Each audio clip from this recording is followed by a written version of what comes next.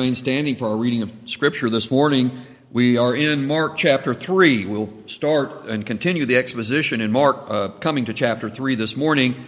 This morning I'm going to give you an overview of the chapter, so I want to read some verses from the middle, and then next week we'll come back and start in the first verse of chapter 3. But this morning, verses 20 through 27 of Mark chapter 3, let us hear and attend to the Word of God.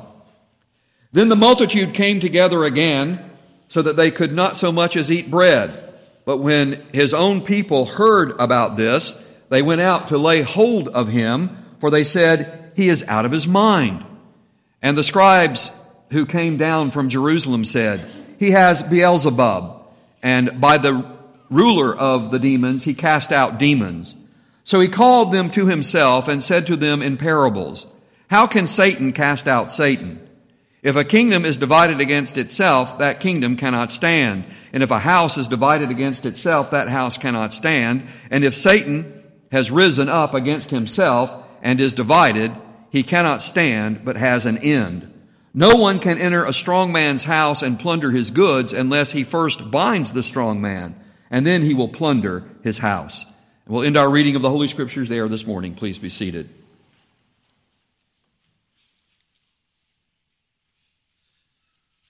The gospel accounts of Jesus Christ's life and ministry are not written as a daily diary or a journal. I'm sure you know that, but I think it's a helpful reminder sometimes. There are some time references and some day-by-day sections, such as Passion Week. But for the most part, the Gospels give episodes in the life of Jesus by narrative stories and preaching and teaching excerpts, rather than psychoanalytic reports, factors contributing to a messianic personality identity. That's the way false teachers and false theologies often turn to the Gospels, and they try to figure out, they want to get in the mind of Jesus, and they want to find some kind of psychoanalytic way of reporting and saying, oh, well, this is why Jesus had this messianic personality disorder or identity. That's not why the Gospels are given to us. In the Gospel of St. Mark chapter 3, the shocking conflict of Jesus' truthful messianic identity is made public, and it well illustrates the summary formulation that you probably have heard as well by C.S. Lewis, that Jesus was either a liar, he was a deceiver, or a lunatic, he was a crazy person, or he was indeed the Lord of glory, the Christ, the incarnate Son of God. Lord, lunatic, or liar. Who is Jesus? And the gospel accounts are given to us showing us and setting out for us the claim that Jesus is indeed the Lord Christ. Now, while chapter and verse markers were not part of the original text, I know you know that as well, they are nonetheless useful, and they often reflect textual and grammatical transitions in the narrative. And I believe a good example here is in the division between chapter 2 of Mark and going on into chapter 3. And the reason I say that is because if you'll remember last week, at the end of chapter 2, verses 23 through 28, Jesus' disciples were plucking and eating grain on the Sabbath. And now as we go over to chapter 3 and verses 1 through 6, Jesus is healing a man's hand in the synagogue on the Sabbath. Now it's useful in these examples to see, yes, both of these passages deal with Sabbath controversies that the Pharisees were picking with Jesus. However, each story, just because they deal with Sabbath controversies, really belong to a different theme and context. And I want to point that out to you, and I hope that'll become more evident as we go along. Just because both of these are about Sabbath controversies don't mean that they have the same intent or purpose. Mark is not just being redundant here. In chapter 1, verses 23 through 28 that we saw last week, Jesus identifies himself as the divine Son of Man, the Lord of the Sabbath, with heavenly authority or power on earth to reclaim the Sabbath as a gift for soul rest by new covenant fulfillment and reconciliation through the gospel. Because he is the messianic king priest in waiting. He is authorizing a new covenant Sabbath gospel in waiting. Or new covenant Sabbath in waiting that comes with the gospel. The Sabbath that remains for the people of God. And then as we come to chapter 3, Mark continues with straight talk about Jesus Christ as the gospel source, being uniquely Son of God. Jesus Christ creates a new covenant family of God by a supernatural salvation. Now, he claimed to be the creator in reference to the Sabbath. giving a new Sabbath. He's claiming that he has that authority and that power from heaven. As the one who gave the original creation, he has the authority to give a new and better, a Sabbath in waiting that comes with the new covenant, as he is the king priest in waiting. And then we come to chapter 3, and you'll see in the theme of chapter 3 that Jesus Christ creates a new covenant family of God by supernatural salvation. Look at verses 1 through 6. I'm going to read through. We want to expound. We'll come back and do the exposition in the weeks to come. But I want you to get the overview here. Verses 1 through 6. And he, that is Jesus, entered the synagogue again, and a man was there who had a withered hand.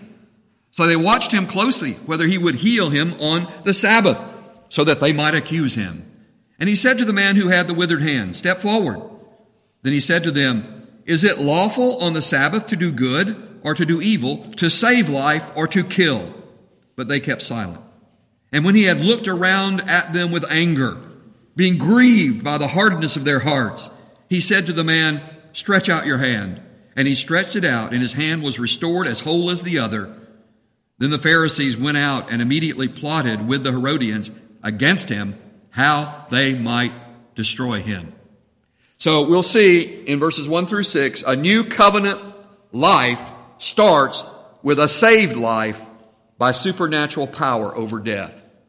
That's what Jesus is claiming, and what he says this is the point of his healing. Is it lawful to do good and to save life, or to do evil and to kill? And so Jesus creates new life. New covenant life starts with saved life through the supernatural power that Jesus has over death. Look at verses 7 through 12. But Jesus withdrew from his disciples to the sea, and a great multitude from Galilee followed him, and from Judea and Jerusalem and Idumea and beyond the Jordan, and those from Tyre and Sidon. A great multitude, when they heard how many things he was doing, came to him. So he told his disciples that a small boat should be kept ready for him because of the multitude, lest they should crush him. For he healed many, so that as many as had afflictions pressed around him or about him to touch him. And the unclean spirits, wherever they saw him, fell down before him and cried out, saying, "You are the Son of God." But he sternly warned them that they should not make him known. So here in verses 7 through 12, a new covenant life, not by human bloodline, not your people or where you're from. And we'll talk about the people coming from so many different areas around. This new covenant life, this saved life from death, over the power of death, is by the Holy Spirit of adoption, through new birth, being a supernatural power greater than unclean spirits. This is not just an add-on here that Mark writes and that Jesus rebuked the unclean spirits and wouldn't let them testify of him. That also is important to the balance of the chapter. And we see that this new covenant life, this saved life, the supernatural power over death that Jesus has is supernatural power over the unclean spirits. And that's a new life that's not by human bloodline. It's not who your parents were. It's not where you're from. But it comes through the spirit of adoption. Look at verses 13 through 19. And he went up to a mountain and called to him those he himself wanted, and they came to him, and he appointed 12 that they might be with him, and that he might send them out to preach, and to have power to heal sickness and to cast out demons. Simon, to whom he gave the name Peter, James the son of Zebedee, and John his brother, the brother of James, to whom he gave the name Boanerges, that is, sons of thunder. Andrew, Philip, Bartholomew, Matthew, Thomas, James the son of Alphaeus, Thaddeus, Simon the Canaanite, and Judas Iscariot, who also betrayed him. And they went into a house. Now, in verses 7 through 13 through 19, this also is connected to the theme of what Mark is showing us in chapter 3 concerning new covenant life. A new covenant life is a saved life. Saved from death, not just physical death, but spiritual death, a power over death, supernatural power. That the new covenant life comes by the Holy Spirit of adoption and supernatural power over the spirit world. And then new covenant life brings together a new covenant people. And this new covenant people are commissioned under 12 apostles, commissioned ones sent that are superseding the Old Covenant 12 tribes of the patriarchs of Israel. And so again, we want to make connection with that and see what Jesus is doing. And these whom he named and called out of his disciples, and he ordained them and sent them and commissioned them as his apostles, as gifts to his church. And then the next section is in verses 20 through 35. And I know this is a longer section, and in some of our Bibles it might be broken up a little bit, but the theme carries through, and I think we really need to see the whole section, verses 20 through 35. So if you will, follow along as I read, beginning in verse 20. Then the multitude came together again, so that they could not so much as eat bread. But when his own people heard about this, they went out to lay hold of him, for they said, "He's out of his mind." And the scribes who came down from Jerusalem said, "He has Beelzebub, and by the ruler of the demons he cast out demons." So he called them to himself and said to them in parables, "How can Satan cast out Satan? If a kingdom is divided against itself, that kingdom cannot stand. And if a house is divided against itself, that house cannot stand. And if Satan has risen up against himself and is divided, he cannot stand, but has an end. No one can enter a strong man's house and plunder his goods unless he first binds the strong man, and then he will plunder his goods. Assuredly, I say to you, all sins will be forgiven the sons of men, and whatever blasphemies they may utter. But he who blasphemes against the Holy Spirit never has forgiveness, but is subject to eternal condemnation, because they said, he has an unclean spirit. Then his brothers and his mother came, and standing outside, they sent to him, calling him. And a multitude was sitting around him, and they said to him, "Look, your mother and your brothers are outside seeking you." But he answered them, saying, "Who is my mother or my brothers?" And he looked around in a circle at those who sat about him and said, "Here are my mother and my brothers. For whoever does the will of God is my brother and my sister and my mother." So here in verses 20 through 35, again, we have part of the theme of chapter 3 regarding the new covenant life and the new people of God. The new covenant royal family of faith, confessing by the witness of the Holy Spirit that Jesus is divine Savior and Lord who supernaturally destroys the kingdom of Satan. So you see how this builds from saved life through the covenant, a new covenant in the gospel, to being transformed and to being collected together and under the authority of the established kingdom of Christ, not of this world. And how there is a transition in terms of family. Now a royal family of faith, confessing and witnessing by the Holy Spirit that Jesus is the divine Savior and He is the Lord.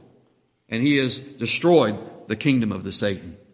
Now, before expounding through chapter 3, as I said, we'll take these sections in turn and return to them and go by exposition. But before we do that, I think it'll be useful to recognize the themes that connect together, that these are more than just unrelated episodes. So let's look at some of the themes here. First, about soul rest that ended chapter 2. Soul rest by salvation through reconciliation with the Creator God is the pledge of the New Covenant Gospel Sabbath. So going from there, Jesus, as Lord of the Sabbath, demonstrates by supernaturally doing good, saving life on the Sabbath. He's claimed to be Lord of the Sabbath. He's claimed a Sabbath in waiting because He's the king priest in waiting. And now He moves into a synagogue. And on the Sabbath, He does good in saving life. He restores a man's hand to illustrate and demonstrate His supernatural power about covenant life is saved life.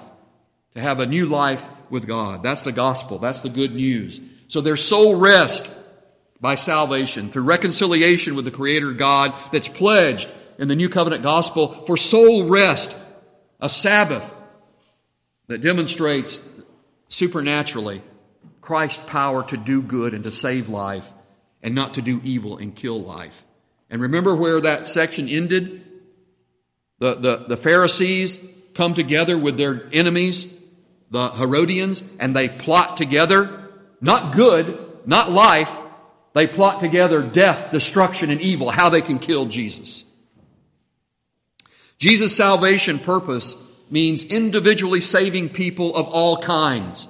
That's why we read that people from all around came. All kinds of people came to Jesus. So Jesus' salvation purpose means individually saving all kinds of people from sin's death in this world. That's why we read that passage in Ephesians 2 as our call to confession this morning. He has made us alive. He has saved us from death.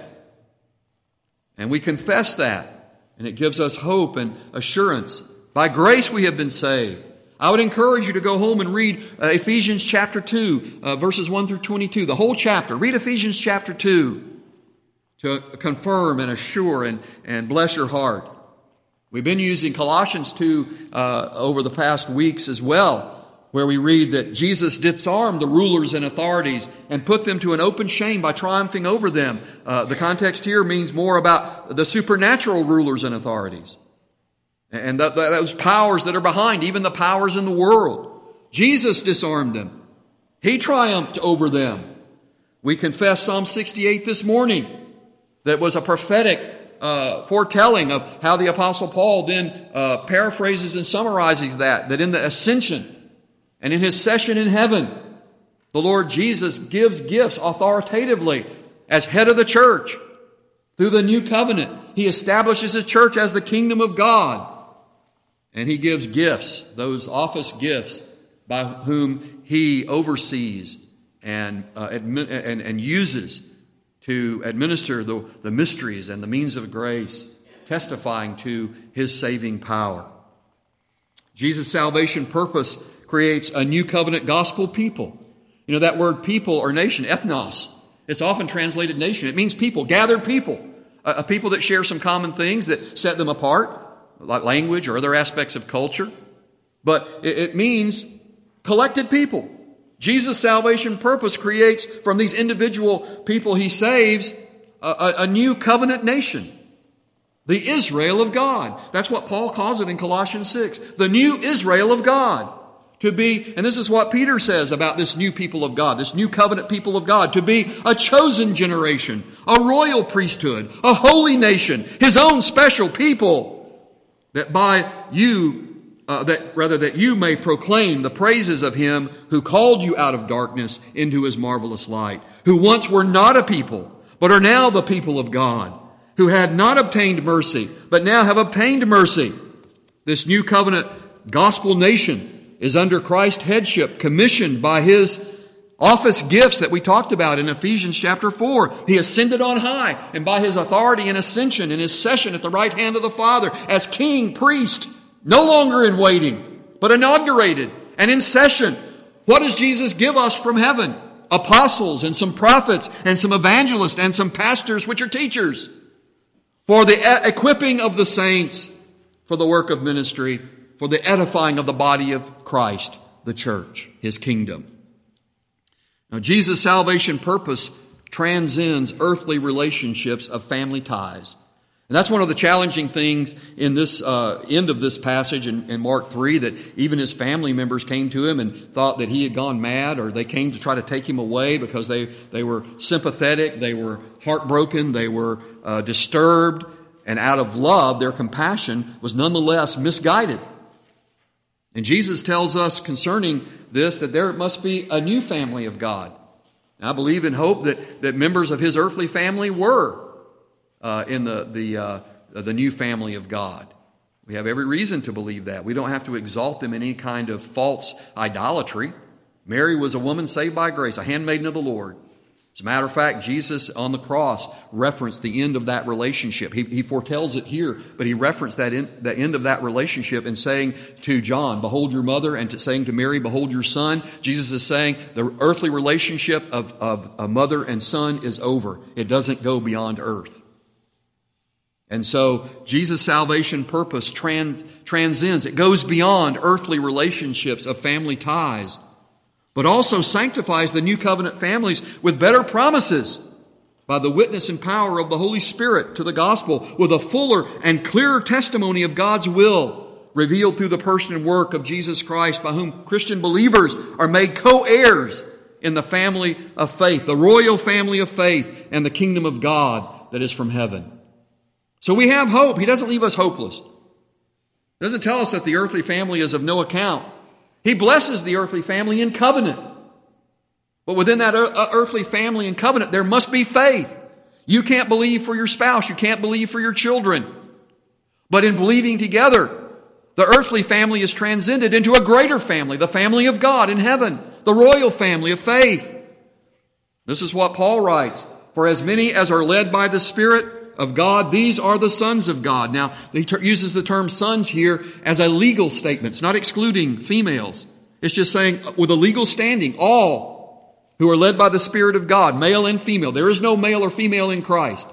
But we are led in legal founding justification, declared not only right with God, but declared heirs of God. God owns us, adopted into His family. "For you did not receive the spirit of bondage again to fear, but you received the spirit of adoption, by whom we cry out, Abba, Father," a new family of faith. Almighty Creator God is now our Abba, our dear Daddy Father, our Godfather, who is loving and caring and greater than any earthly father, transcending earthly relationships. No matter how much fathers love their children, God's love is greater as our Father in heaven. Abba, Father. The Spirit, Holy Spirit Himself, bears witness with our spirit that we are the children, the teknon, the dear little children of God. Not only do we have a legal standing, but we have an affectionate love and bond that holds us as the dear little teknon children of God. And if children, then heirs. Because of that love and that adoption, we're also heirs. We're owned by God. Heirs of God and joint heirs with Christ, if indeed we suffer with Him, that we may also be glorified together. And then on in chapter 12, Paul writes, "I appeal to you all, therefore, brothers and sisters, by the mercies of God, to present your bodies as a living sacrifice, wholly acceptable to God, which is your spiritual worship. Do not be conformed to this world, but be transformed by the renewal of your mind, that by testing you all may discern what is the will of God, what is good and acceptable and perfect." Jesus said to the woman at the well that God is seeking people everywhere to worship Him in spirit and in truth.